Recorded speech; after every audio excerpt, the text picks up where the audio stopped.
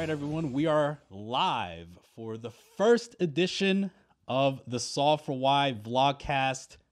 Absolutely live. I can see the live chat. I see my man Big Bet Matt Berkey, Alpha Reg himself. Hasn't worked out in a week, but it's all good, man. Way longer than a week. It's all good, man. I'm really excited for this episode, man. Seeing the people in the chat while I comment and while I host the show is a new thing. Like, I don't even think they do this on SportsCenter. Like, this is Of course they don't do it on SportsCenter. It's a fully they're they're this not shit is supposed harder. We're bigger than SportsCenter right now. Right. Like, Gray Torp in the back, just like in my ear, like, Christian, shut up, don't talk about that. Like, this is no holds bar podcasting. I think Spotify needs to see this. Right. And just be like, wow, we should hand these guys $100 million. Sure. I mean, Joe Rogan podcast, Solve for Why vlogcast, basically same thing. No, we're bigger than that. Joe Rogan don't fucking look at the comments in real time. That's because he has 10,000 of them.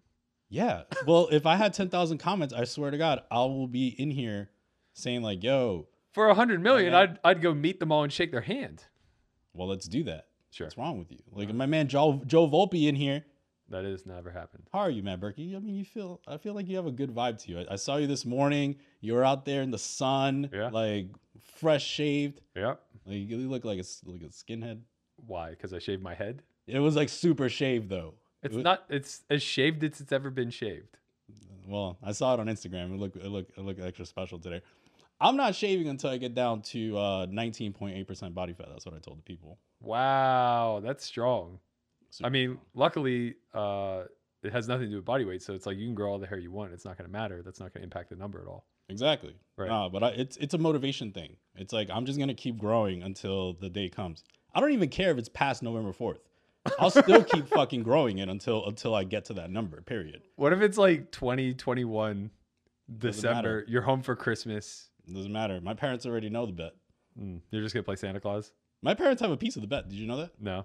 That's real. They have a piece of the bet. They like it.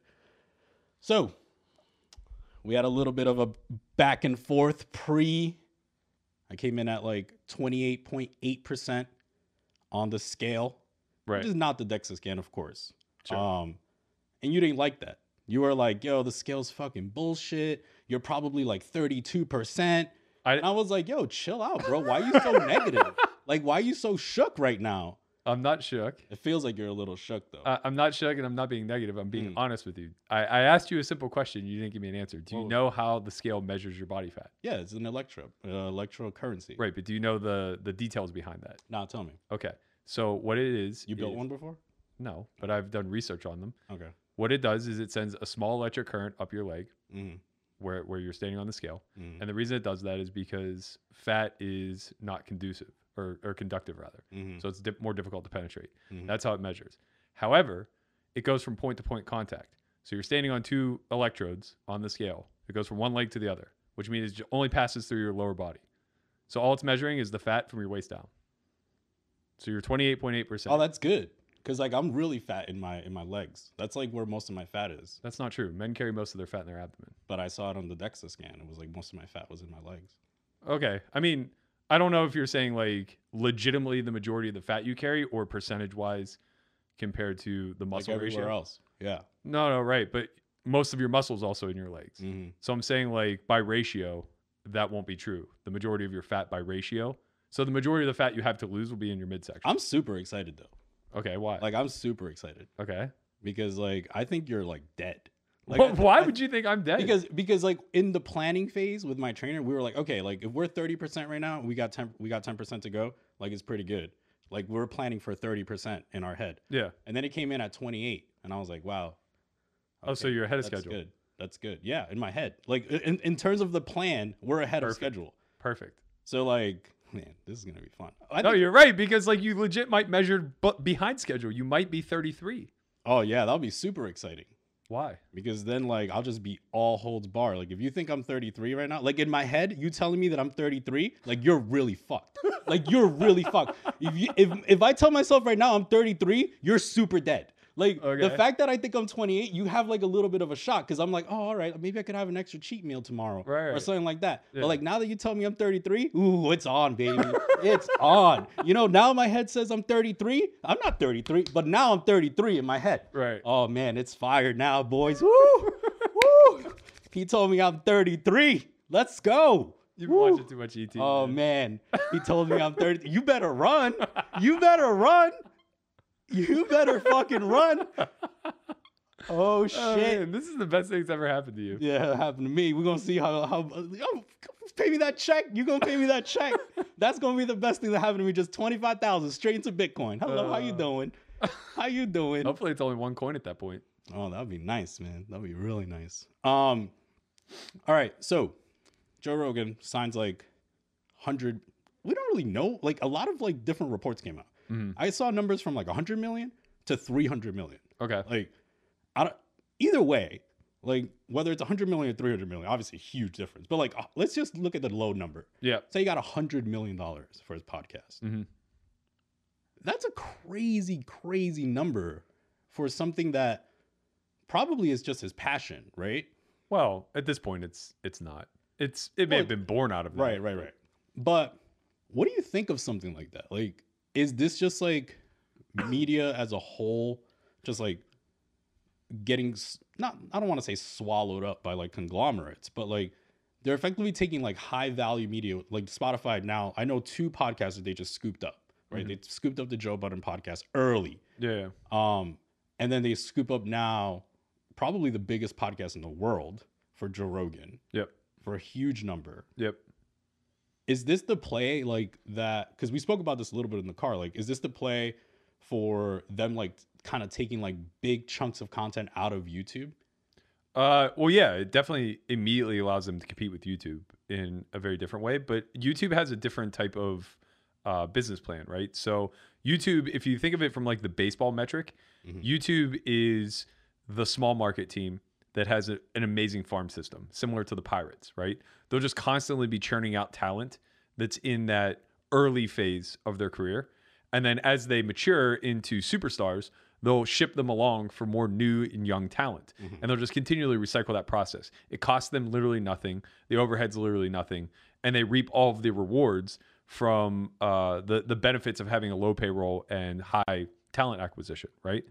Spotify's the opposite. Spotify's the Yankees. Spotify's the Red Sox. They're a big market where they're just trying to purchase those superstars and have them all under one house. So Spotify sees this similar to kind of like a record deal play that we saw in the early 90s, where you would see something like Interscope Records or Def Jam or whatever, just scooping up all the talent that they possibly could. Right, have a huge roster. Right. You try to have the entire roster under your umbrella, and then you move forward in Def a way. Jam was fire, man. Yeah, they killed it. And honestly, a lot of that was them being first to market, right?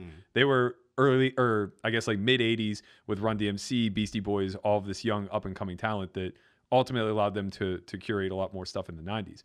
But that model died. Spotify is ahead of their game in the sense that it's the digital model now.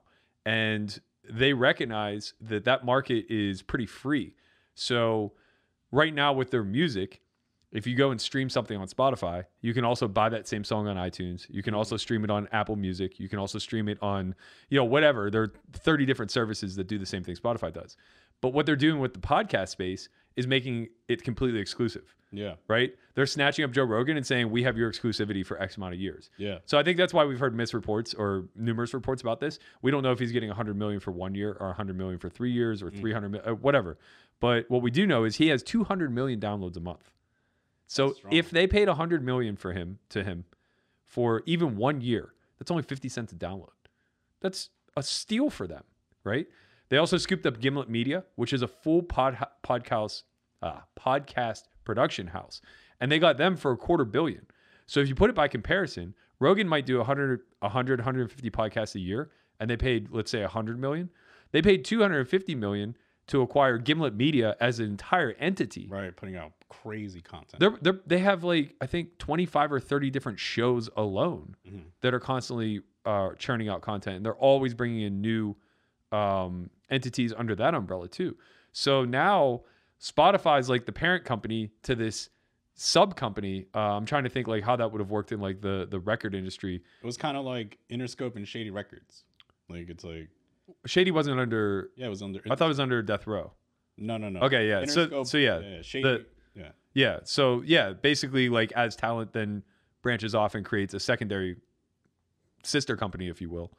That's what you're seeing happening now with Spotify and Gimlet. So Gimlet will now curate all of this talent under their umbrella. Spotify will still continue to go out and get superstars that they'll just corner the market with, like Budden and Rogan. Oh yeah, right. So yeah, I mean, I think like it's definitely demonstrating that we're turning a huge corner in multimedia content. There's people in the microphone. No, I feel you, man. Okay. Okay. So I do want to talk a little bit about if it fits your macros, because I know that's a little bit of a hot topic. You know. Sure. You don't like if it fits your macros. No. I was listening to some scientists talk about if it fits your macros. Okay. Right. And they say it's 20% of the effort for 80% of the results. What do you think about that? I need more context. What does that mean? Effectively, like, if it fits your macros, it's not perfect. Right. Right. There's flaws. Sure. But it gets you to 80% of the results that if you were like optimal. Right. I think that's fundamentally false. I think the way that they're examining that is based on the standard American diet. So the average person who's consuming a negative EV diet, let's qualify it that way. If they then shift to, and if they fit your macros diet, then it'll immediately give them 80% better returns. But it's as simple as this, right? If you're talking about your macro breakdown being 150 grams of protein, 100 grams of carbs, and 50 grams of fat, and we compare that to the exact same diet, where on one of them you eat literally 100 grams of sugar for your carbohydrates, and on the other one you eat 100 grams of complex carbs. Do you think those two are going to perform the exact same? No, of course not. I don't think those are the exact same. But they both fit your macros. So how could we ever say that the type of food... I think that's where that 20% is coming from. It's way more than 20%. Way more than 20%. If you ate those two diets for 30 days, where you had 100 grams of sugar a day and no other carbohydrate, compared to 100 grams of complex carbohydrates every day for 30 days, you would see a massive difference physically and in your health. Well, good thing I'm eating potatoes, man. Sure. You're in trouble, man. You're still in trouble. I'm All right. So we have Jason Su on the line. He is our new coach. He is doing something very different from like what we're used to. Yep. He is like talking a lot about like how to transition from live to online in like a more mental space rather than like technical. And then we're filling in like the technical stuff, right? A lot of like mental game. I feel like he's our in-house Elliot Rowe, you know, kind of like. I think you're overqualifying Jason a little bit and underqualifying Elliot in that regard, but I understand. I love Elliot. I get it. You know, yeah, I get it. Elliot's my dude. I'm trying to boost my man Jason, man. Why are you trying to bring him down? No, it's not that. I just think there's a hard divide between somebody who's interested in improving performance versus somebody who actually like has a background in psychology. You see, guys, what I have to deal with every day? Like he's just like, I try to boost something up, he brings it down. Try to boost up brings it down. I'm just trying to qualify things accordingly. Whoa, spicy over here. All right, so I think we're gonna get Jason on the line. Yep. And we're gonna ask him some questions. I feel like we should ask him a tough question. Go ahead. He's there. He's right there. What's up, man? What's up, guys? How's it going? All right. Well, we got some questions for you. We're supposed to prepare some tough questions for you, but I'll let you off the hook for now. I'll think of some stuff. But tell the people a little bit about you, man. I feel like you're new on the scene. All the women are looking at you now. And how are you feeling? Yeah, feeling good. I'm married for one, so there's that. Live in Colorado. I've been playing poker my whole adult life. Started off playing no limit, big bet games. Did the whole online poker thing when online poker was amazing before Black Friday. Moved out to Colorado afterwards. Wasn't playing poker at the time. Found that they have really fun limit poker games. And so I've just been playing limit, mostly Texas Hold'em and mixed games for the last 6 or 7 years. And a big focus of mine all through my life has always been about like, how can I perform up to my capabilities as often as possible? So that's just always been an interest of mine. And I've been kind of doing some coaching with my students on those topics as well with pretty good results. So wrote the book. I'm here with you guys. I'm in the same sentence as Elliot Rowe, not quite up to par yet, but happy to just be in that conversation. So tell me a little bit about the book, since we can naturally transition into that. Chin kind of opened up, giving you a little bit of the hype. Your background is largely in developing EQ and things around those lines. I know that was the performance element that you were writing about in the book. Why don't you give everybody a little bit of a synopsis? Cool. Yeah, the book is called Poker with Presence. And essentially what I wanted to do was give people in the poker community some access to more of their emotional intelligence and body intelligence, and the ability to just connect with themselves in each moment while they're playing, so that they can get out of playing from a place of fear and projection and letting their emotions get the best of them. And basically just give people tools to be able to stay in their chair, stay in the room, so that no matter what's happening, they can still perform and perform at a high level. Yeah, I think that makes a lot of sense. I think that is where Chin was kind of going whenever he gave you a little bit of comparison to Elliot. It does give you that, I don't know, like almost like a performance coach of sorts. Like in college, I went to a sports psychologist, and for me, that was a big turning point where, especially being young, playing baseball, a game of failure, a game where you can lose your starting job at any given time, and I had already been cut from one team. It was a lot of roadblocks mentally to actually get over, and I think a lot of the stuff that you've demonstrated in the book, as well as in the course that we're collaborating on, resilience for the subsite, I think a lot of that stuff kind of demonstrates ways of acknowledging that roadblock exists, and also methodologies to get past. Jason, I got the book for free, and I like that. Yeah, you did. I'll tell you that. I got the book for free. I was like, damn, this is nice. Yeah. I could use it. I feel like I give away so many things for free. It was nice to get something back. You know what I'm saying? Like it was nice to get something a little bit back. But someone in the chat here, my man Smalley Vegas, says he can confirm your book is money. How do you feel about that? Your book is straight money. I like that. I like that people think that it's going to help them a lot. The feedback's been really amazing so far, and so it makes me feel really good to know that all the tools that I put together are helping people out there to actually like make more money, because a lot of people just put ideas out there and they're fun to talk about, but then people don't implement them. And so I just wanted to give people stuff that's like really easy to do in any moment to just make more money. What's your favorite piece of the book? What's your favorite piece? I think it's the part on coming from your zone of genius. So I like that. A lot of people call me a social genius. So tell me more about that. You are a social genius. So I wanted to create an exercise that would help people get into the frame of mindset of coming towards playing poker, or just anything in life, from doing the things that they're naturally amazing at. I think a lot of people, when they watch training sites or hire a coach, they try too hard to like put themselves in the exact framework and mindset and order of thinking that their coach operates out of. And that's just not going to be the best way to transfer the knowledge. And so I wanted to give people a way to easily get into a frame of mind where they're going to come at any activity from a point of view that's going to make them more successful, make the experience easier in general. And then from that place, you can retain a lot of the information and understand the message that the coach or the training site is trying to give you. So we're doing a video series with you, myself, and Berkey, right? Who do you like working war with, man? Me or Berkey? Man, that just depends on like what we're talking about. All right, so tell me which one is which. All right, when we're talking about like the nuts and bolts of things, I think I prefer you a little bit more. But when it's more meat and potatoes, Yo, nobody's gonna get this, but all right. It's a semi-inside joke. On the last episode that we recorded, Jason ended it with covering the nuts and bolts as a preview for the following week, and Chin just stops all day and goes, "What's a nut and bolt? Like nuts that you eat?" It's true. I feel like there's so many idioms thrown around. Like this English language is weird, man. It's like, why don't you just say like, okay, next week we're gonna talk about these topics. It has to be like nuts and bolts and meat and potatoes, and like, just say what you're gonna say.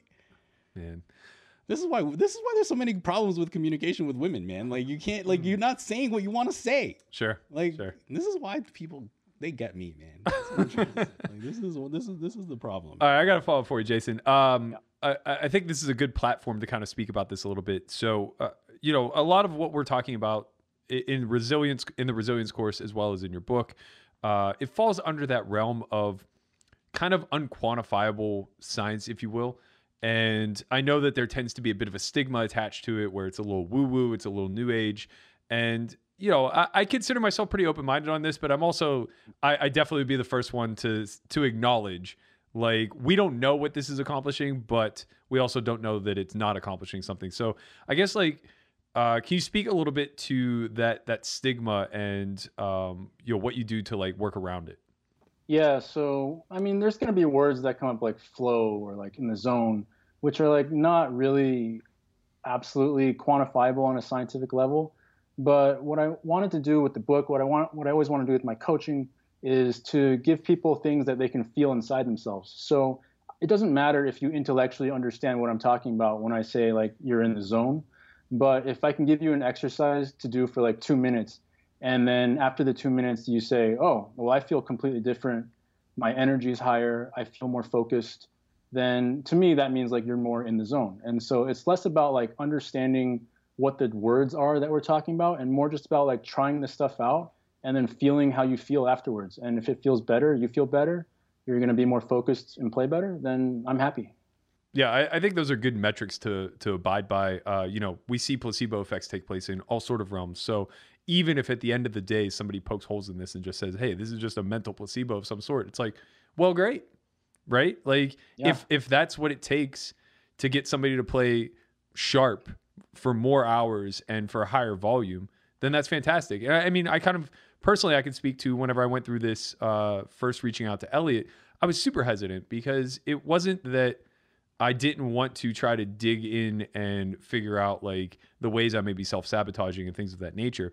It was just more so the idea that hypnosis was necessary or mindful meditation was necessary. You know, it's like I grew up gritty. I grew up in a lunch pail type of mindset where it's like, this isn't hard work to me, but it truly is. Whenever you kind of like peel it all back, it's hard to just patiently sit in one place for 30 minutes and try not to let your mind wander or allow it to wander and process all of that as well.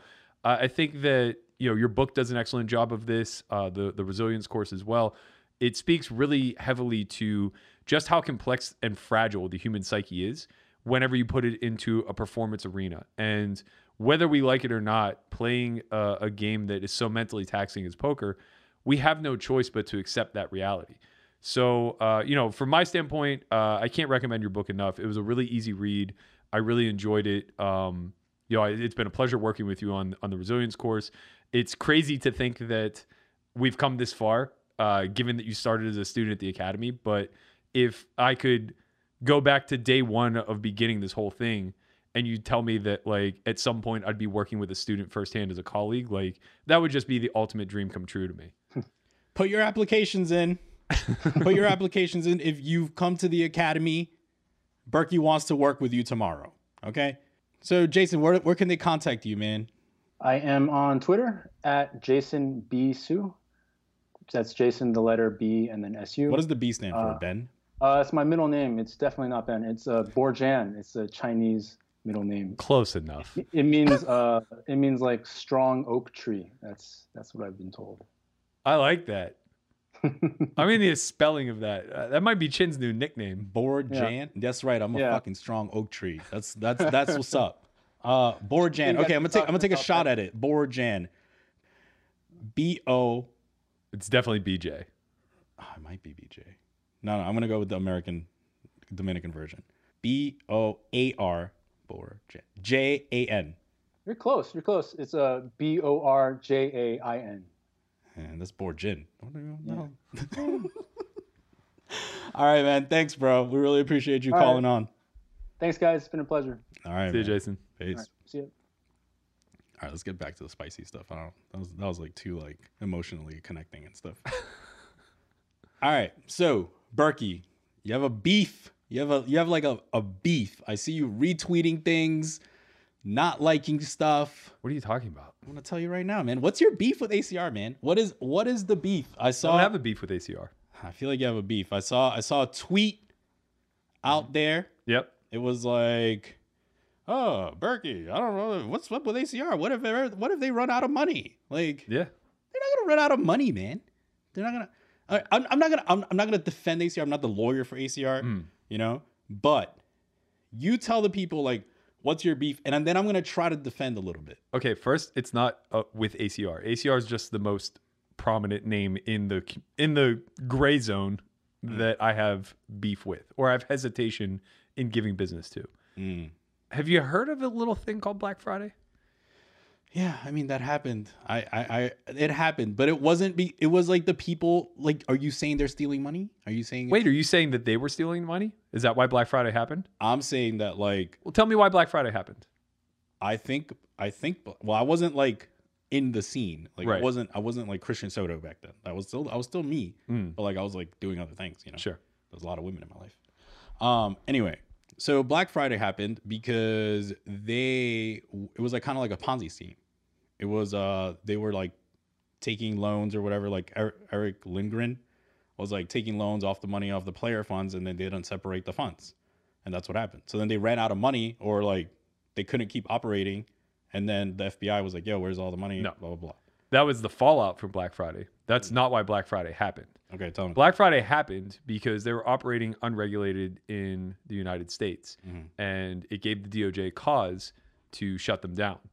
In the process of shutting them down, everybody's assets were frozen. PokerStars kept segregated funds. Players were paid almost immediately. Within less than a week, we all had our money. Full Tilt took 3 or 4 years before payment was actually achieved, and only because PokerStars bailed them out. PokerStars signed them. They bought them. They bought them for cents on the dollar, but they also acquired all of their debt and had to make it whole in accordance to the DOJ's ruling, right? And all of this was a play for PokerStars to get into the regulated market somewhere down the line, which they've accomplished. Okay. None of that would have ever come to light if they weren't operating illegally in the United States. If they had their servers segregated out of the United States, if they had all of their operations out of the United States, if they never cared about ever setting foot on United States soil again, Full Tilt would have continued to operate as a Ponzi scheme for as long as it liked until it had a mass exit where it could just have an exit scam, right? So the second that they decided, hey, this has gotten too far out of control, we have X amount of liquidity and we have Y amount of debt on the books, let's just close up shop and disappear forever. They could just do that. And my point with ACR, with Poker Bros, with PPP Poker or whatever, and all these other gray sites is you're trusting that they just won't fold and close up shop overnight, which they absolutely can do. And all the ACR shills who are in my ats and mentions that are saying like they're making money hand over fist, they wouldn't do that, yada, yada, yada. It's like as if they've never been scorned by a bad acting capitalist before. Why wouldn't they do it? And why not now? There's more liquidity being funneled into these sites now than ever. The second that starts to dry up, why wouldn't they just disappear? What's stopping them from just exiting the market and never paying anyone out? It already happened with Lock. What do you say? It already happened with Absolute. What do you say about the people that are saying like, okay, well, ACR is owned by a bigger entity that has like more money than God? Like, what does that matter? People who have more money than God got more money than God by making profitable decisions. And if it's more profitable for them to close than it is to make their liquidity whole, they're going to do that. And there's no overseeing body that is forcing them to segregate their liquidity. There's no governing body that is forcing them to be good actors. There's nothing that says your money's safe. There is literally zero peace of mind when operating on any of these sites. I'll tell you right now, everybody should be concerned if suddenly there's a 20 million guarantee on ACR, because that's going to be the mass exodus, or at least it looks like the writing on the wall, right? Just like the writing on the wall for Full Tilt was when the re-entry tournaments became super popular. It was like they're just trying to funnel all their liquidity into these prize pools, and just, you know, the more people that go broke, the better, because that's less people that will be unhappy customers when this whole thing collapses. It's not an accusation. Like, I'm not saying they're going to do it. I'm just saying that they're ripe for doing it. There's nothing we can do to stop it. And everybody's saying like, oh, I don't have to concern myself with the government seizing the funds. That's a good thing. The government being able to seize the funds is a very good thing. So the fact that our government can't oversee this and ever seize the fund gives us less protection. Now there's no DOJ to freeze their assets and at least recoup some. There's good and bad, right? Because it's what's like, the good? The good is like if you have a 100K score, you know, IRS is just saying you don't really know about it. You know, not saying that that's a good reason. I respect, obviously. That's also not entirely true. All of our government laws. Well, you're certainly not immune to tax laws just because you acquire the money through a gray endeavor. I don't want to say. You could certainly skirt the taxes, but you can do that with almost everything. You can wash money. I mean, money laundering is a thing for a reason. Yeah, but I mean, if you get a 100K score on WSOP.com, like you're getting taxed, period. Sure. Right. If you get a 100K score on ACR, you know, someone can send you some PayPal, someone can send you some cash. Yeah, there are certainly ways to launder the money, but that doesn't mean that like you're absolved. I'm not saying that people should do that, by the way. I'm just allegedly saying that it's a much easier path to not getting taxed on ACR. Anyway, the whole reason I brought it up, and you know, maybe I was overlooking something, but a lot of this was just due to a lack of transparency, is the majority of their funds are being operated through Bitcoin. Well, Bitcoin's a volatile product or a volatile commodity. So who's absorbing the volatility? And everybody certainly assured me that they're going through a third-party operator, which is freezing the funds the second somebody hits cash out, yada, yada, yada. But then I see Jonathan Little tweet today that he cashed out at X amount and he's still waiting. And Bitcoin has moved in a few different directions since then. Right. So there's a lot of uncertainty. ACR responded to him, though. They said, like, hey, like as soon as your thing is approved, that's the number. Approved is the key determiner, though. Yeah. There's a lot of incentive for them to hold out on approval if they think the market's going to move. But it could work against them. It's not like they have inside information of how Bitcoin was going to move. Like, so Sorel Mizzi was also in the thread saying that Bitcoin moved in his favor and ACR just canceled the transfer, put the money right back in his account. I see. Yeah, I mean, this is what I'm talking about. Like they have all the power and control. But I'm sure there's people that like it went in their favor too. Like there has to be someone like it's not always going to go against them. Well, it's going to matter. I mean, amount matters, right? Of course. You know, if it went in someone's favor for $100 as opposed to 100,000, you know, whatever. But the whole point is that they're in the situation where they get to be in arbitrage if they want to be, and now the client is again accepting all of the risk. So you're already in a risky endeavor where you're taking on a ton of front-loaded risk, but then you're absorbing extra risk on the back end. Because you don't know if you're going to get paid, you don't know if you're going to be paid timely, and you also don't know if you're going to take on any volatility through that payment process. And there's nothing you can ever do.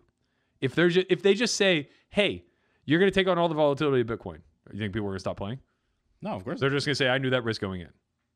So I'm just trying to not allow the community to continue to turn a blind eye.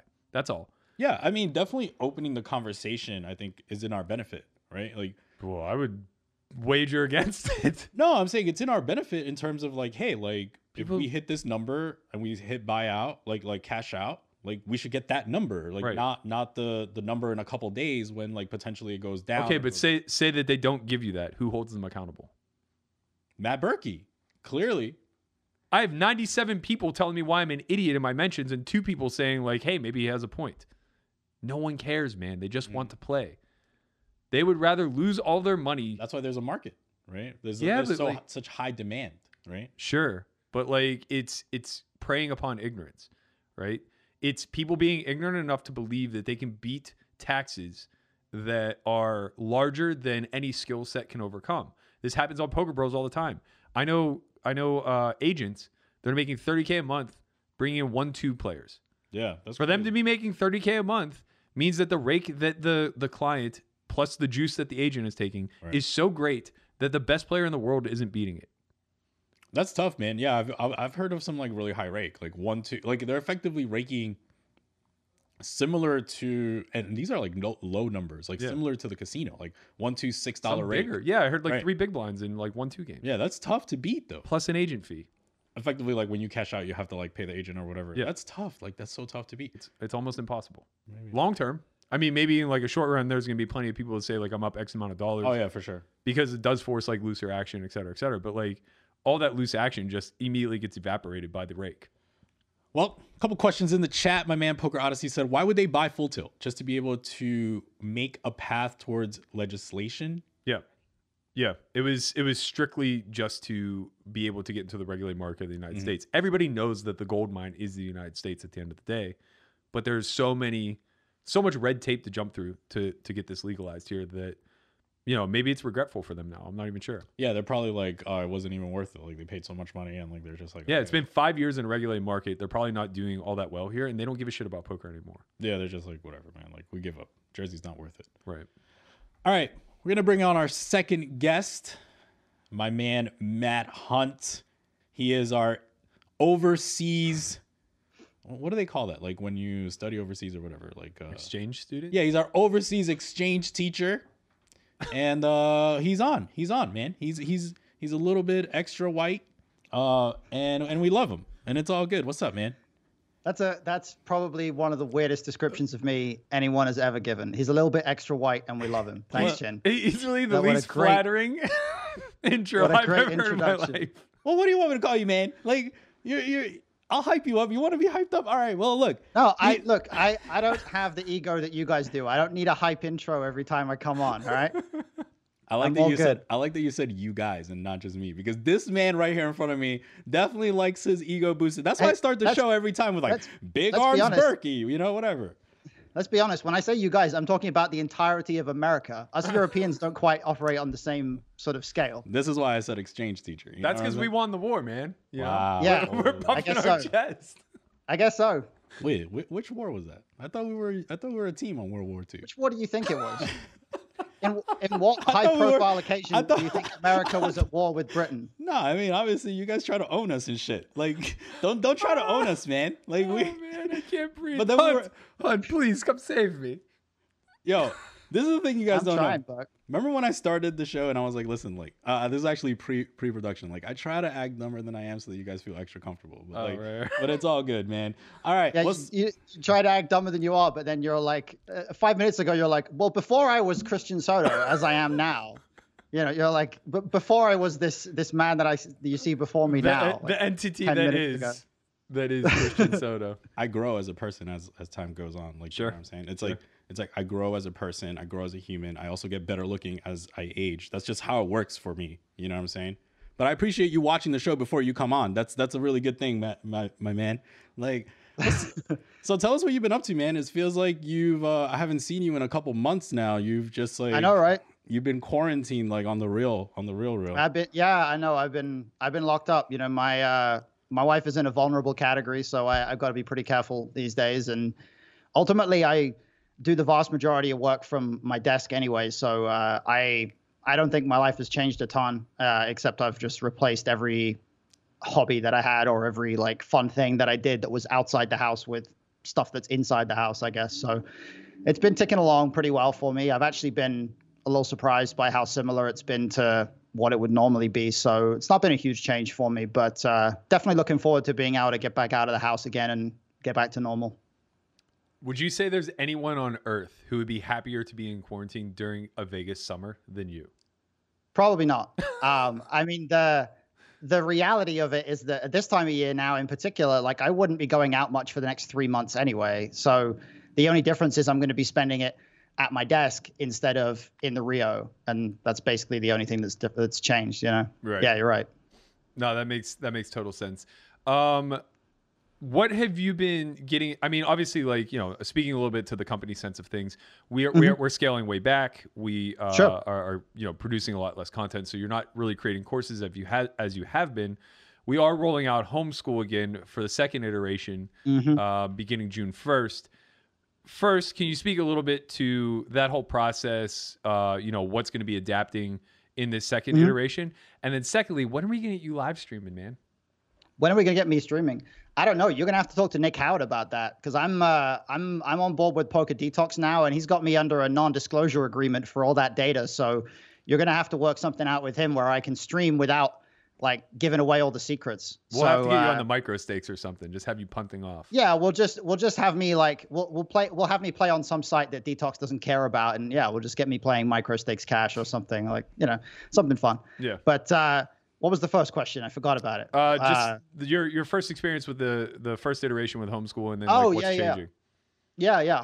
So homeschool was a great experience. It was really interesting teaching in a classroom format that was obviously way bigger than any academy class we've ever taught, and bigger than the vast majority of teaching environments I've been in before. You know, I've been in like in-person environments where you've been teaching or like facilitating training sessions and things with large groups of people, but it's very different doing that online, and it's different doing it in a format where you're trying to balance out, teaching a lot of complex theory versus giving some visuals that people can latch onto through using technology and tools and solvers and things like that. So it's a really interesting experience building out content for that. It's certainly a challenge, but it's one that I think we all rose to pretty well the first time around. And second time around, I think we're gonna have the ability to learn from some stuff that was a little trickier the first time. So we're going to be streamlining, I think, the usage of some of those tools. We're going to be using some software that,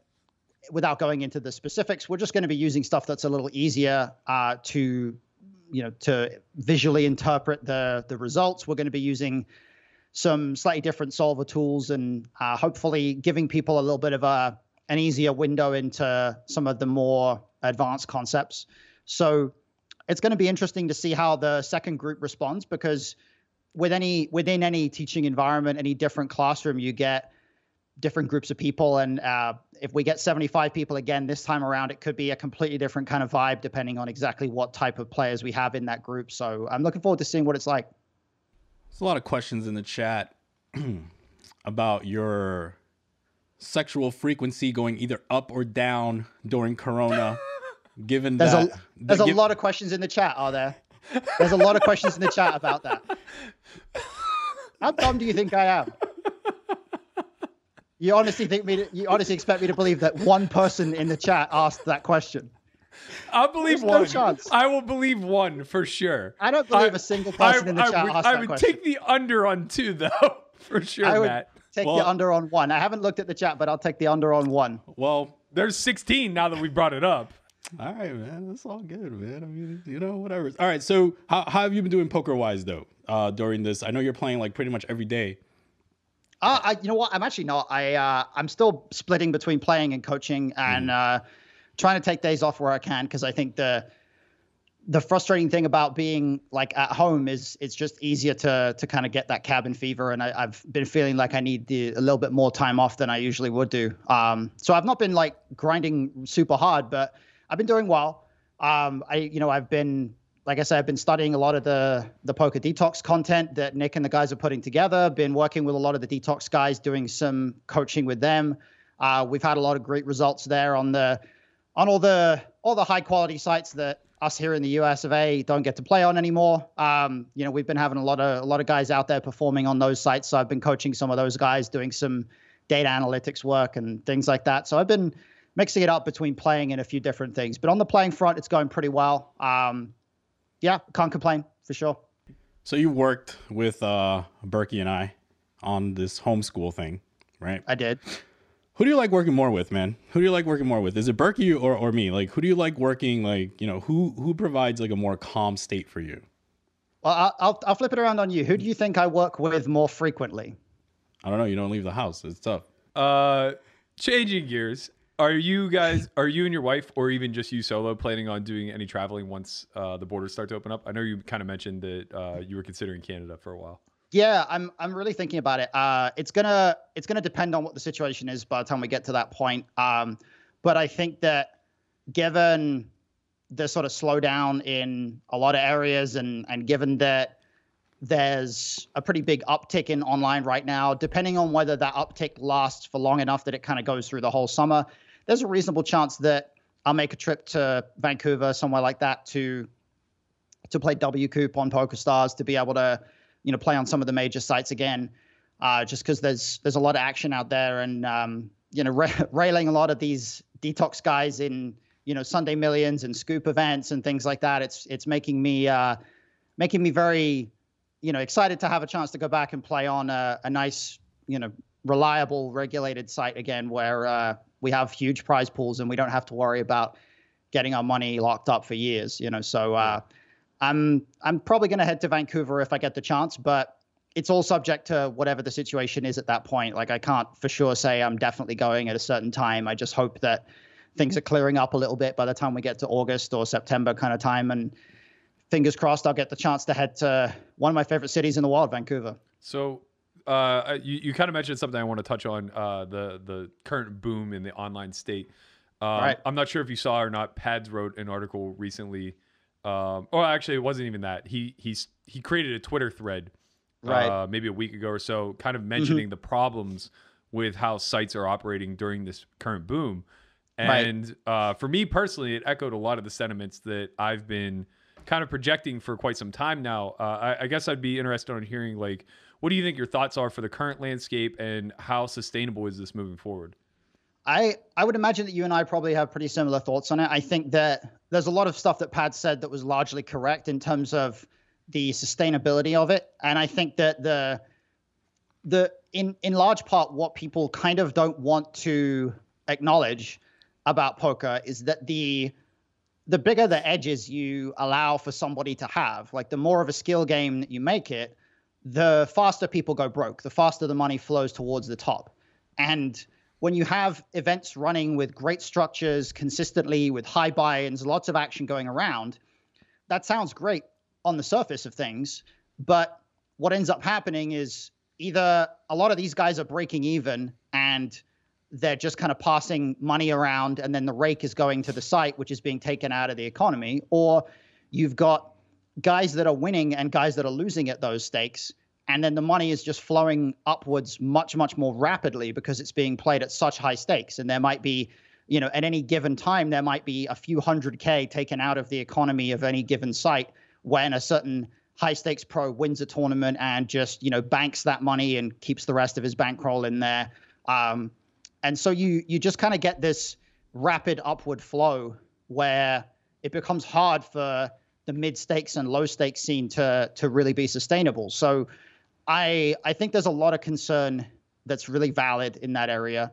I think the problem that a lot of people have is we don't have the numbers and the data to know what the actual best policy would be on the part of the site, because we're expecting that the sites are doing the research about what is actually attracting recs, what is actually the motivation for why they deposit. But we don't know that. We're just trusting that they're doing that research. And we feel like we know better in a lot of cases, but we don't really know whether we do or not, because we don't know how much they know, and we don't know how much information they're actually gathering about exactly what the best policy is. Mm-hmm. And I think if we could trust that they were really doing their homework and not just taking the short-term money grab, then I think we'd all feel a lot more comfortable. But the reality is it's so hard to trust that in any circumstance, and especially in a circumstance like this where you kind of know that things are only going to last for a few months as the way they are. It's hard not to think that what most sites are probably going to do is just take whatever short-term profit they can get, and then if the ecosystem is damaged long-term, maybe they'll just pivot and deal with that as it comes, Yeah. What's your take on both of you gentlemen, what's your take on GG? Like, huge spike in growth short term.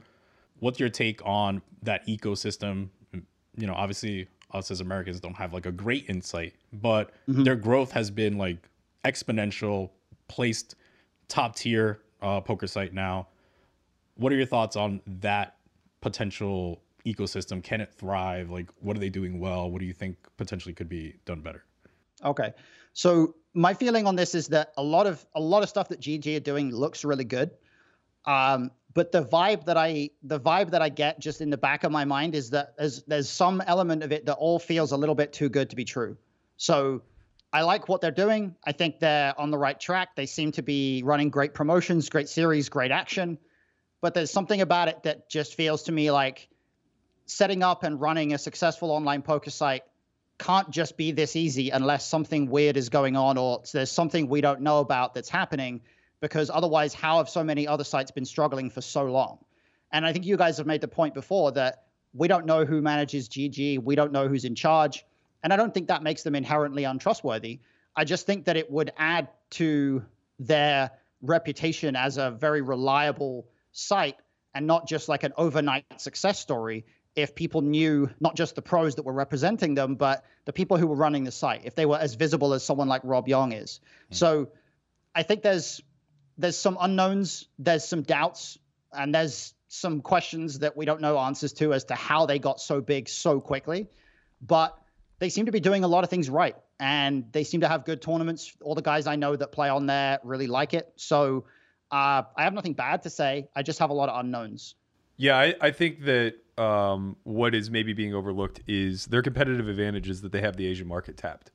And none of the other sites are able to do that. So it just immediately puts them as a front runner to replace Stars when it's all said and done. You know, they're tapping into a 1 billion person market that nobody else has access to. And I think the next site that becomes this popular this fast will be whoever can breach the Indian market next. Yeah, that seems reasonable. All right, man. We appreciate you coming on. Likewise. It's good. Always good to talk to you guys. Yeah, absolutely, man. I'm glad you like working with me more than Berkey. I'll see you later. I'll see you later, guys. See ya, Hunt. Bye-bye. All right. So, some questions in the chat. My man Joe Volpe. Yeah. He's asking a question for us. Okay. He wants to know, Yeah. what changes should the casinos make to get people back in the rooms when the time is appropriate? There are some rooms that are opening up right now. Hialeah in Florida.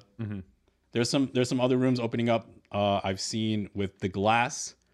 Yeah. What are your thoughts on the whole opening up? Wynn announced that they're going to open up without the poker room. Yeah, I think that's smart. I think that's genuinely smart by them. I think poker should be the last thing to resurface. Just it being a community game rather than just a dealer v player type of game. More just is going to get spread via the chips, via human contact, whatever. So I would be very slow and hesitant to reopen live poker in any capacity. I think as far as major changes go, there really probably shouldn't be very much outside of maybe a better chip washing protocol. I think that anything that's going to incentivize the casinos to sanitize their chips more frequently would be great. But outside of that, I really don't think we have that much to change. And if protocols are beginning to be put into place where they are changing, we're probably just reopening too soon. Texas Card House, we were there. Yeah, they crazy out in Texas. They're opening tomorrow. I know. I heard. I don't know. Maybe I see my man Boots out there. He's out there. Crazy hand we played. Obviously, Ace King versus the 3-5-0. Yeah, that was we put in a little almost 20,000. Yeah, it's kind of nice. Yeah, it's a fair result. I might take a risk for that one. I might go out there and be like, listen, man, if you got Corona, whatever, man, put it in 3-5 opposite versus whatever, man. Let's go. That's fine with me, man. I'll take. They can't. I don't know. I think I might take a shot. But yeah, man, I feel like it's too soon for poker, I think. But I mean, the problem is that there's still so much unknown. And the more data rolls in, the less deadly this virus is appearing to be. So I think people who were, it's the pendulum effect. People were hyper vigilant about trying to flatten the curve because there was a thought that it was a super deadly bug. Now the data is kind of proving that it's only true of people who are in the high risk categories.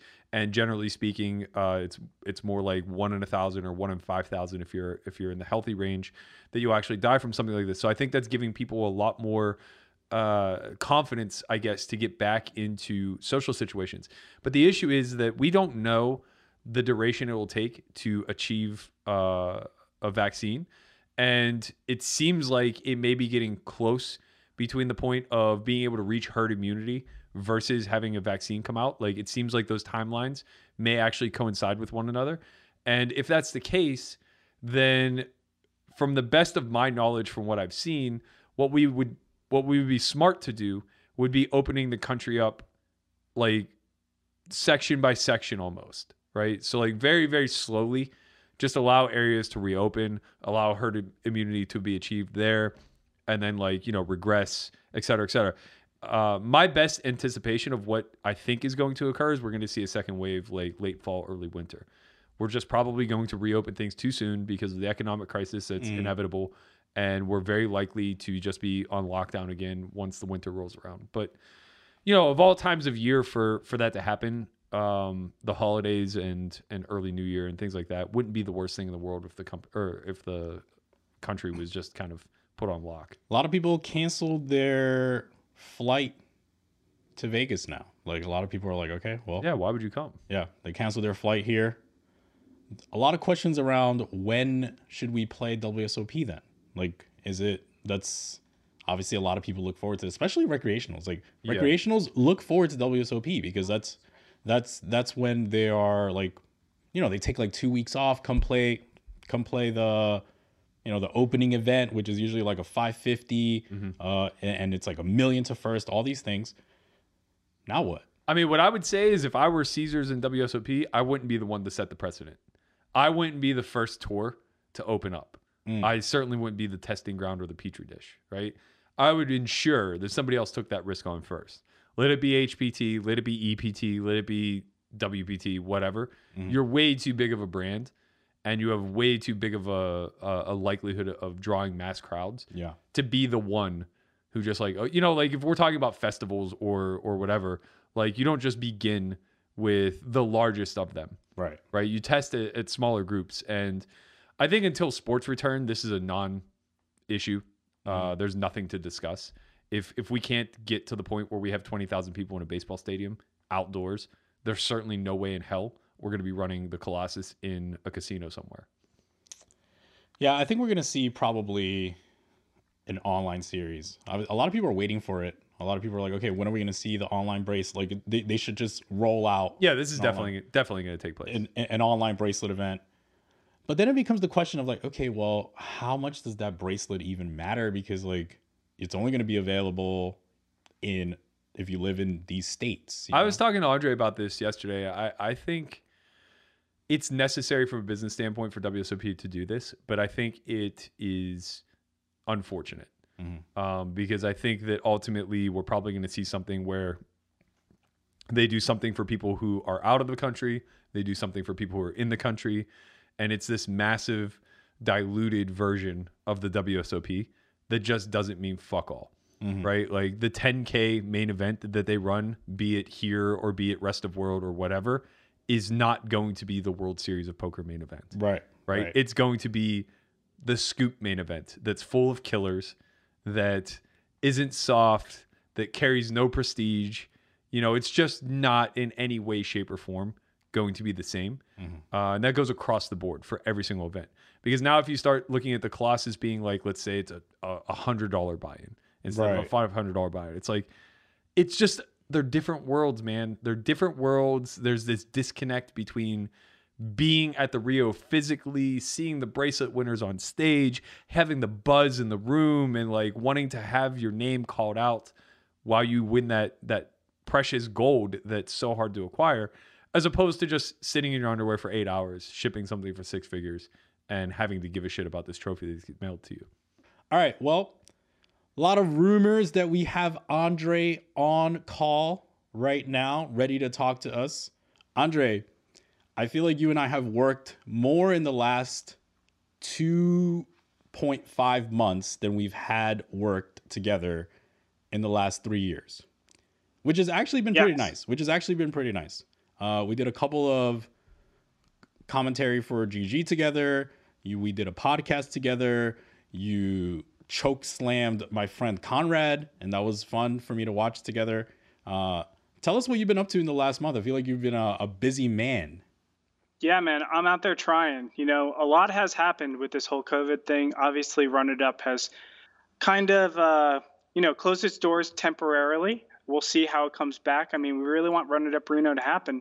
But guys, like, when are we getting back to 8-handed?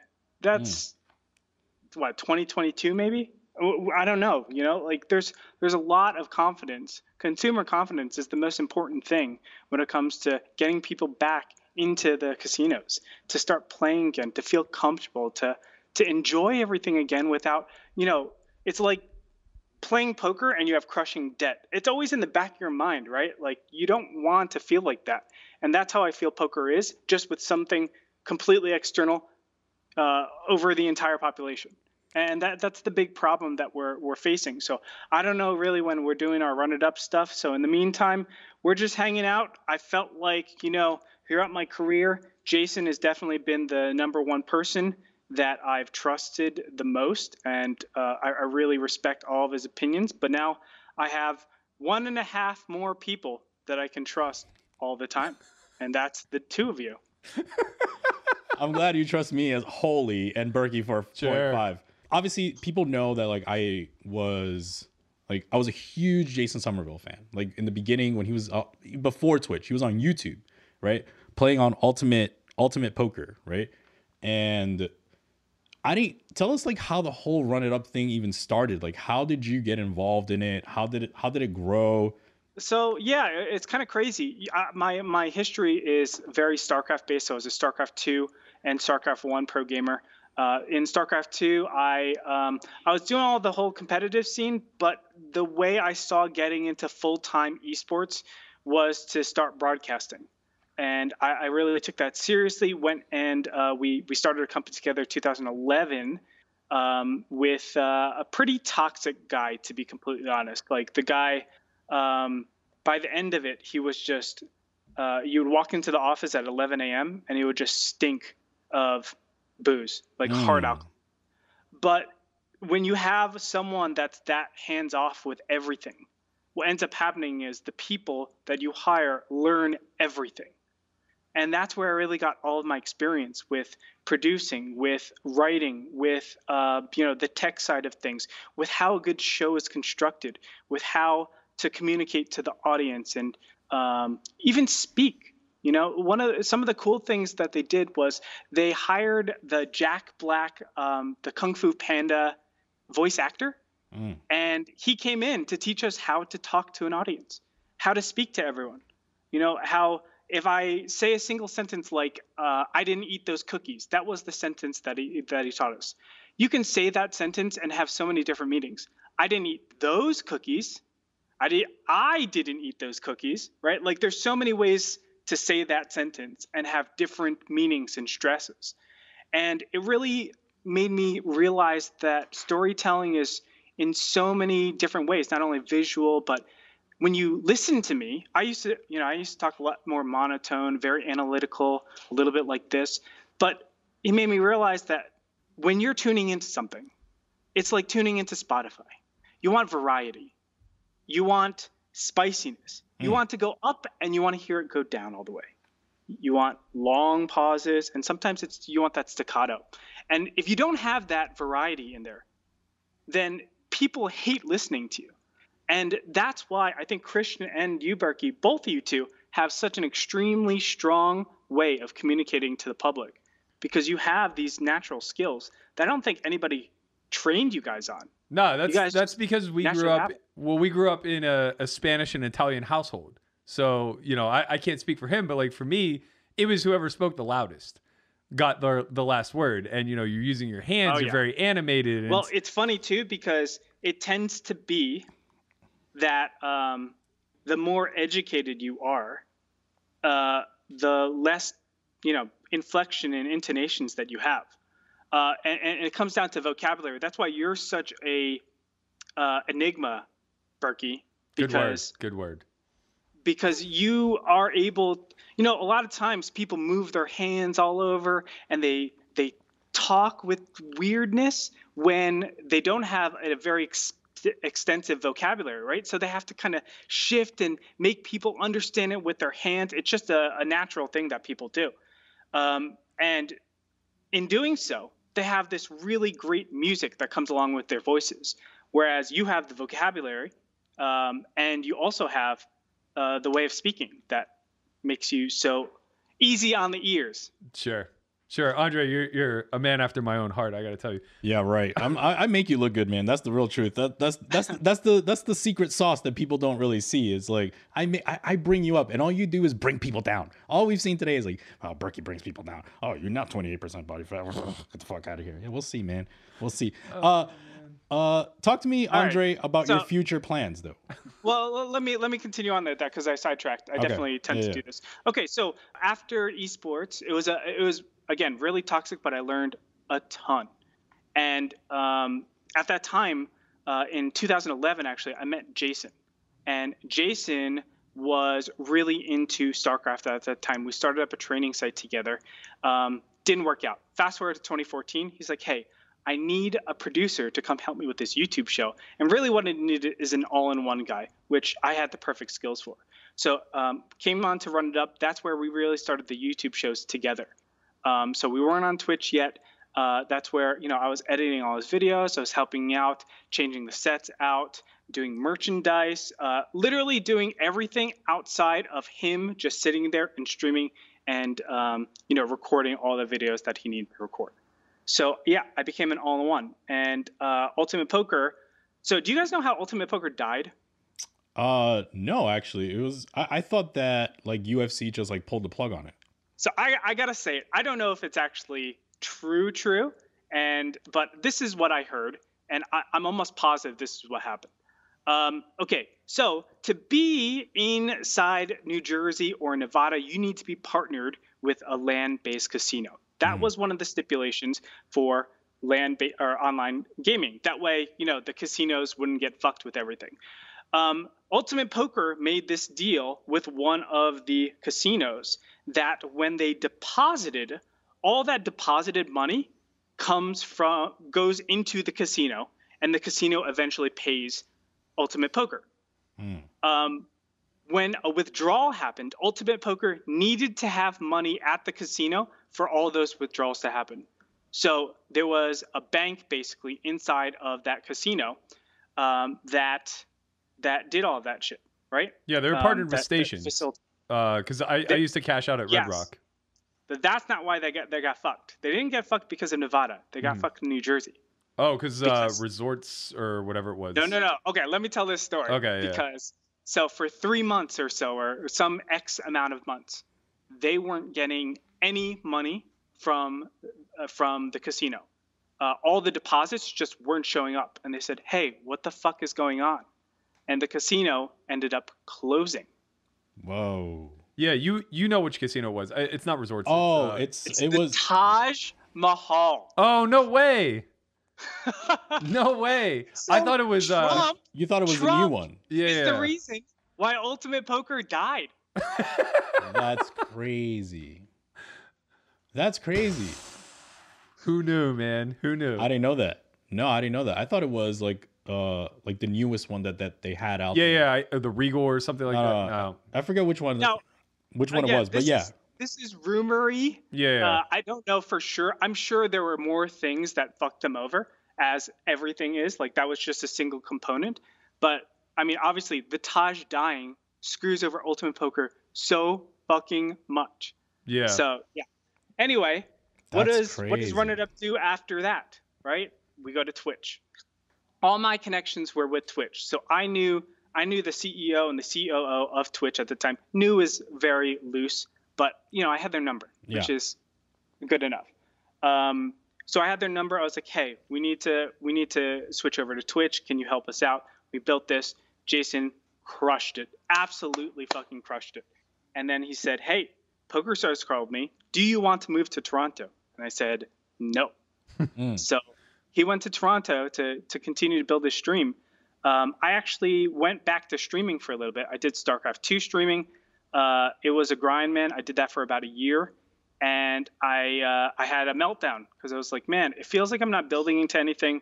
StarCraft was shrinking, didn't feel great, so I took a year off, and I just said I'm going to commit this year to programming, and I really enjoyed analytics and data and statistics, so I just picked up some books, learned how to code, and I just went ham. And I built an analytics company in, I think, the start of 2016, 2017. So 2016, I started studying. 2017 is when I started the analytics company. That easy, huh? Just like 1 year study, next year, build the company. Yeah. I mean, you're a legend. You're a legend of the game. Imagine I'm just like, awesome. Yeah, 2020, I think I'm just going to like study a little poker. 2021, I'm just going to open a poker company. Yeah. Welcome to a high performer. Yeah. I mean, see, now Berkey's building you up. This is how he plays the game. This is how he plays the game. Oh, welcome to a high performer. What he's really secretly saying is game recognized game, man. Oh yeah. Oh, now he's building himself up. Go ahead. Continue, man. I'm sorry I cut you off. No, you're good, man. So I built up that company. It was doing well. That was beginning of 2017, into September 2017, Jason came back.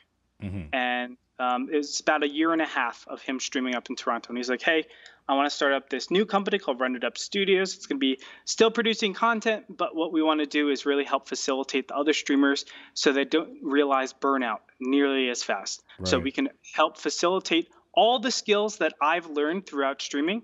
We want to make sure that they have it. So, you know, whenever you see streamers up and you see like their microphones or their settings, their graphics, a lot of them originated from us or is still our stuff. You know, Jeff Gross's microphone is still ours. Finton, Spraggy, Lex, all their microphones and their audio equipment, how they're set up is us.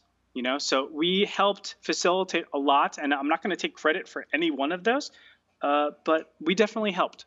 That's what I like to say, and I'm very proud of that. And then COVID happened, and yeah, here we are. Where do you see this medium or platform moving forward? I mean, you know, you and I, we talk a lot about this stuff off the air, and what it looks like moving forward. I guess like not just within the bounds of Twitch, but within the bounds of content creation as a whole. Like, how do you see this kind of like growth pattern that's taking place extending itself into poker and then also into lateral communities outside? Tell us how we get the check from Spotify. Well, you know, I've seen a consistent model in a lot of the games that I've played, and really comes down to the community building around a grassroots company, and for that grassroots company to honestly be a lost leader for a lot of the time. You know, in StarCraft 2, we had a guy named Day9, and he literally would cast every single tournament and put on free training videos every single day. And it was a place and a community for everybody to come together daily or weekly or whatever it was, and just talk, hang out. And a lot of different pockets of community sprouted out of Day9's channel. In Dota 2, it was a company called BTS, Beyond the Summit. And they would literally cast every single tournament they can get their hands on. A Dota 2 tournament pops up for $1,000, boom, they're there to cast it. And that's something that we don't really see in poker, right? Like everybody, because there is a lot more cash injection into the whole scene, a lot of people want to be compensated for that. And rightfully so. I mean, poker is a lot more mature than esports in many, many ways. But what we are missing is, like, that Scoop tournament just happened. Who was casting the final table? I know Easy with Aces was, but why is it just a single person? There isn't a lot of coverage. We don't know. Easy with Aces doesn't stream every single huge final table across all the platforms. And it sucks because it's only people dedicated to PokerStars, or it's only people dedicated towards Party Poker or GG Poker or whatever. And really, all these tournaments should be celebrated. When we see a huge record-breaking number, everybody's happy in the poker scene, because that means the livelihood of all of our future is there. But that place doesn't exist, and it's so costly and so time-consuming to do it at this point that it's hard. Also, I've never seen a more toxic community than poker, unfortunately. Poker is super toxic. You do one thing in good faith, and it doesn't get received that way. And that's a damn shame. Run It Up did that a lot. And, you know, we had haters all around the place, you know, and it would hurt, because I felt going into it, Jason and I were of the purest intentions to do good for the community and the world for poker. And it still maintains that. And, you know, somewhere along the line, people just find ways to shit on everything. Yeah, I think that hurdle in and of itself is one of the most difficult to overcome. Just in the sense that it's always going to be a hard divide. We're so tribal in nature that people just want to align to something. And if you don't fit that narrative, then they are like disaligned to you, right? So it's kind of like choosing a team in a sport and paying your allegiance to that while absolutely hating its next closest rival. It's silly when you're talking about it in the terms of community, right?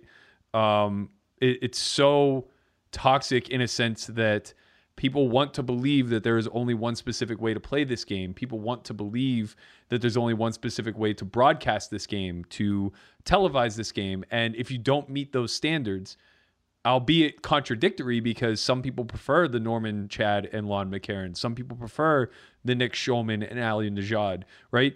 And some people prefer like the middle of the road, where it's like maybe something high level, something low level, kind of coinciding with one another. You can't please everybody. And in this specific community, when everybody's not pleased, the loudest voices are those that are quick to tear something down. Yeah. Another big problem, especially in poker, is that positivity has been turned into a marketing tool rather than a way to build your business. Mm-hmm. And it's hard to be able to distinguish they're not necessarily bad actors, but the disingenuous. Exactly. The disingenuous actors from the people that really want to, just put their best foot forward. Right. Yeah, I think that's fair.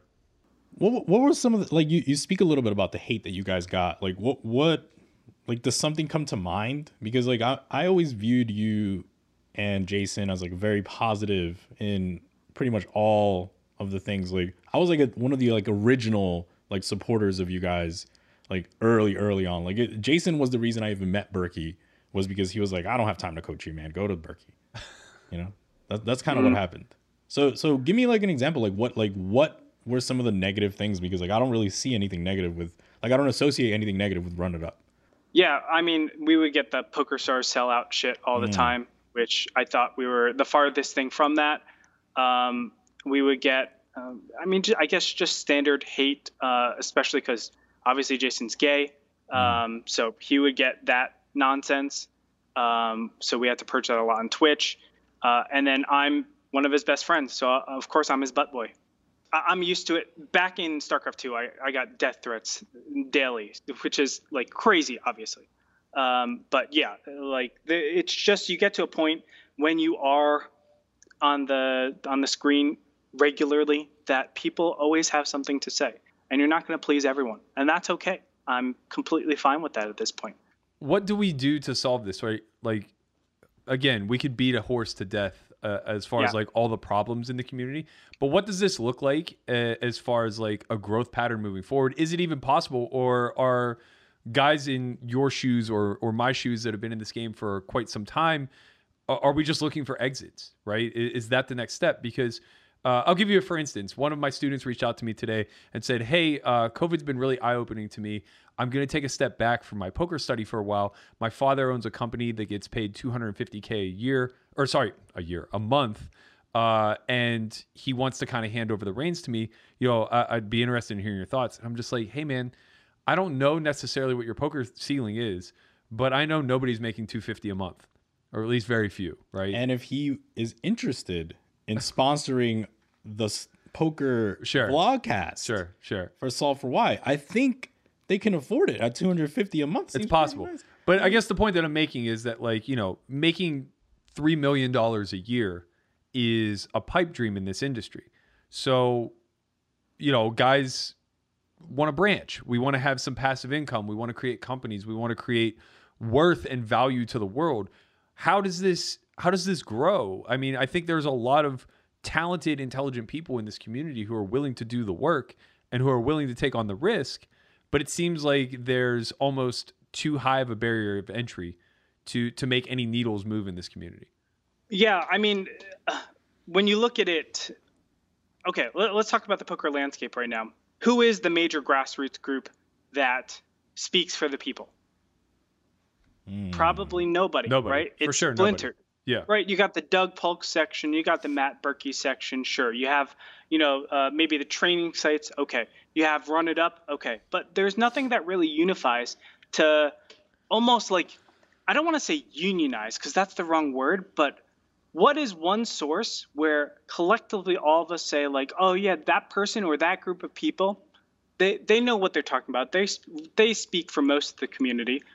There really isn't. For StarCraft, we had Team Liquid. I'm sure all of you guys know about Team Liquid or heard of it some way. But that was the major place that you went to back in the StarCraft days when it was just StarCraft. You went there, and that's where the major opinions of everybody that you could respect were there. And I'm not necessarily advocating for a forum necessarily, but I'm just identifying that we need this group. So for us, it was the group, and I guess the big people we were trying to move are the developers, right? The developers have all the control. They have all the money. They're the ones that really need to spend on the community for us to be lively, or sponsors. But sponsors back in StarCraft Brood War and the beginning of StarCraft 2 were few and far between. So here, our landscape, poker isn't really owned by anyone.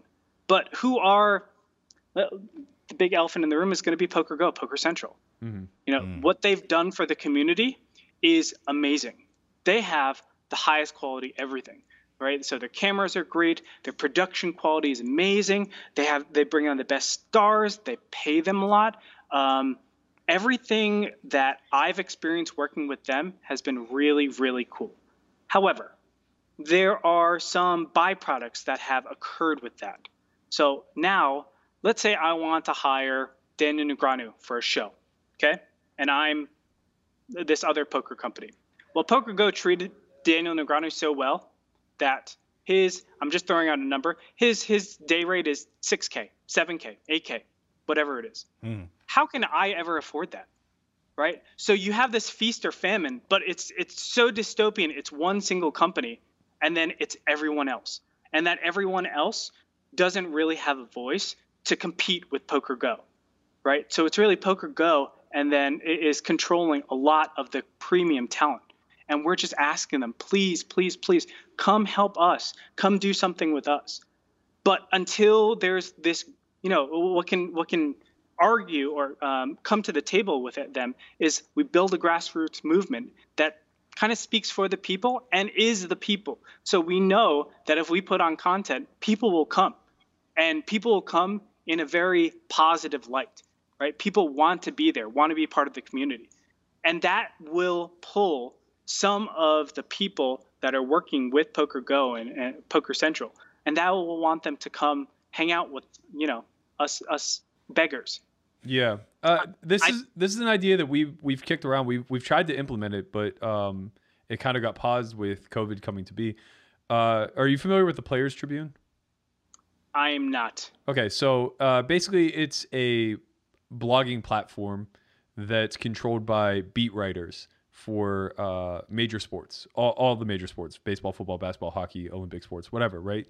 And effectively, like, they do a lot of the filler work. So they'll still have their articles, their meaningful pieces. They'll write X amount per month or per week or whatever. I'm not too privy to it because I don't follow it that closely. But what makes it so unique and so special is it's the leading voice for the athletic community as a whole.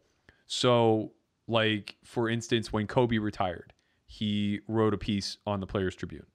When LeBron left Cleveland the second time, he wrote a piece on the Players Tribune. And same thing when McCutchen left Pittsburgh, he wrote a piece on the Players Tribune, right? It brings this collectiveness to the community as a whole, where everybody can agree that this is where the voice of the players will be heard from.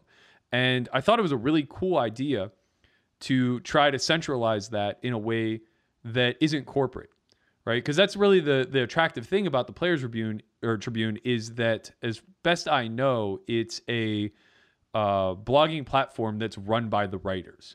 It's not really owned by any particular publication, which could potentially be influencing it. And I think that's the challenge that we kind of like run into as a company ourselves, where it's like now it appears like we're servicing our own needs. But the truth of the matter is, I would be so happy with creating an anonymous YouTube site or an anonymous blogging platform or whatever the case may be that got full-blown commitment from the community, where the top 100 industry leaders voice their opinions on the regular. You know what I mean? Like, you could expect 100 blogs a year from that collective. Just one blog each. That's it. From that collective on that platform. You could expect one vlog each from that collective on that platform. And obviously that top 100 constantly churns. So you're going to get more than that because people are going to come, people are going to go, whatever the case may be. Organizing it, I mean, like, I said my goal in 2020 was pure and utter collaboration on all fronts as best I could. And it's been such a fucking challenge, man. It's so hard to align people's interest, particularly if there's any likelihood that one person stands to profit. Yeah, this is definitely one of the hardest things for you in particular, which is everybody, even this whole unification that you've been trying to push for. And I know as long as I've known you, you've wanted to do this. You have the problem of people reading into incentives, right? He's just doing goodwill because come join Solve for Why. Right. And it sucks because there's no way for you to control that narrative. Right. It just will always exist. Right. And it's like it's never going to happen at the bigger platform because obviously PokerGo can't do the same. They become the enemy of sorts. And then it's hard also because now it's like, okay, let's talk about who has podcasts out. It's mainly the people that want to put podcasts on are like, you know, the Stapes show with PokerStars, the Marley and Kerstetter show with Run It Once. Where is all the money coming from to support these podcasts? And it always comes from the operators, which they have all the money. But ordinarily, it would be like for esports, it would be like Kingston HyperX, Memories, where how biased can I be in my opinion when it's a memory card company, and that's what poker doesn't really have. So it's so difficult in the poker industry in particular. Can it happen? Maybe. I feel like now that we're talking about it, I'm probably the best candidate to do all of this, right? Because I'm impartial. I'm not with anybody. Jason has rubbed off on me a lot where his feelings about poker and how he wants to bring the fun back into it. That's all I want, right? Like that's the biggest thing he's imparted on me for poker in particular. So who knows? Maybe I just do stuff. Maybe I just work these guys extra, don't pay them, and we'll figure it out. I know Berkey's not always on the same page with you, but like I'm definitely on the same page with you a lot of the time. And I'm glad you came on this podcast, the realest fucking podcast. We might sell out to Spotify. I don't know yet, but we'll keep you in the loop. Yeah, I'd like one Spotify, please. All right, thanks, man. I appreciate you. Bye, guys. Peace. I like this show. This is probably my favorite of the 50. This is how I go, right? This is my favorite. Nick's my least favorite. Okay. Right. And then there's everything in between. Right. Of course. Shout out Nick Howard. Happy birthday, big guy. Yeah. Another iteration guy. But I like the show. I'm really looking forward to season 2. I'm really looking forward to the hand histories. I'm looking forward to the whole vlog thing. And I'm happy that people tuned in, man. Like over 200 people tuning in live to hear you speak, and especially Andre sometimes. Yeah, it's pretty strong. I'm happy we made it to 50. I wasn't so confident the whole time. When was like your biggest doubt? Why would you ask that question? You know the fucking answer. I don't know. Maybe the 12 weeks that you disappeared. No, so you didn't like Nick either. That's really what you're saying right now. I understand you, Berkey. That's the thing that people don't understand. All right. Well, I'm glad you all tuned in for this show, the finale of season 1. Tune in season 2 without Conrad and a whole new show. Thank you all for all your support. We'll be back for season 2, guys. I'm gonna give my production team a little bit of breathing room. We hope that it's on Wednesday. Expect it on Wednesday. If not, go to his DMs, not mine.